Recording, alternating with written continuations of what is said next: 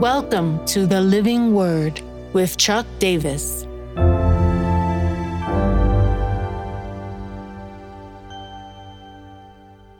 First Peter 1:17-19, precious blood. And if you call on him as Father who judges impartially according to each one's deeds, conduct yourselves with fear throughout the time of your exile, knowing that you are ransomed from the futile ways inherited from your forefathers, not with perishable things such as silver or gold, but with the precious blood of Christ, like that of a lamb without blemish or spot. In some ways, Peter is still riffing a little bit off of this idea before Christ and after Christ. He mentions forefathers in this passage, speaking of our earthly fathers, those who have gone before, who were caught in their futile ways. This speaks to generational practices of sin, things that become learned from one generation to the next. There are also curses that get passed on through generations that become places that the enemy takes hold of.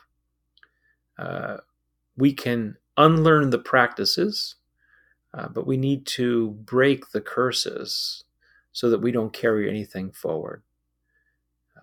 Peter says here that we've been ransomed from that way, literally to be bought back, set free.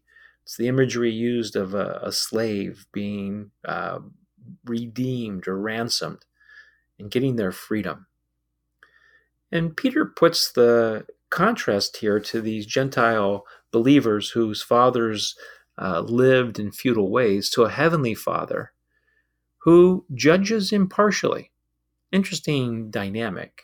I would expect Peter to say something else, but he's not allowing us to excuse ways where we've kind of drifted from the Christ way. We do have a judge who will judge impartially, and he's going to review our deeds and our conduct.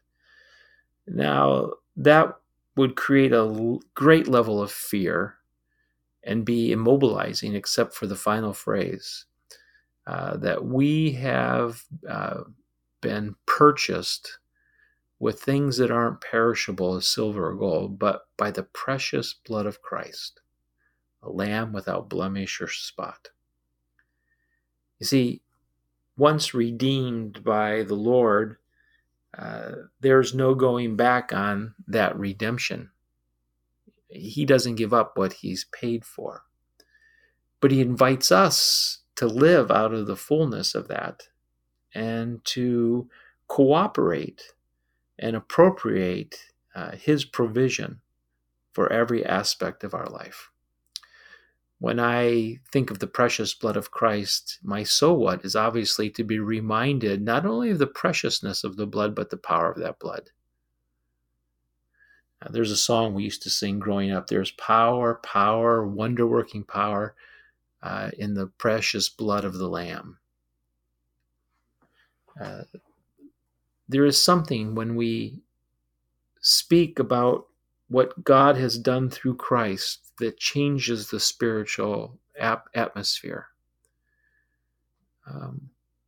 In separating from the past ways of previous generations and separating of past ways before I was fully in Christ, and separating with some of the past ways that I've continued on being in Christ, I can apply the blood of Christ to my struggles and receive and have sense release in the atmosphere, a change, because the spirit world knows the power of that blood. Today, I have the privilege of resting underneath that covering. Jesus is my Paschal Lamb. He's been sacrificed for me.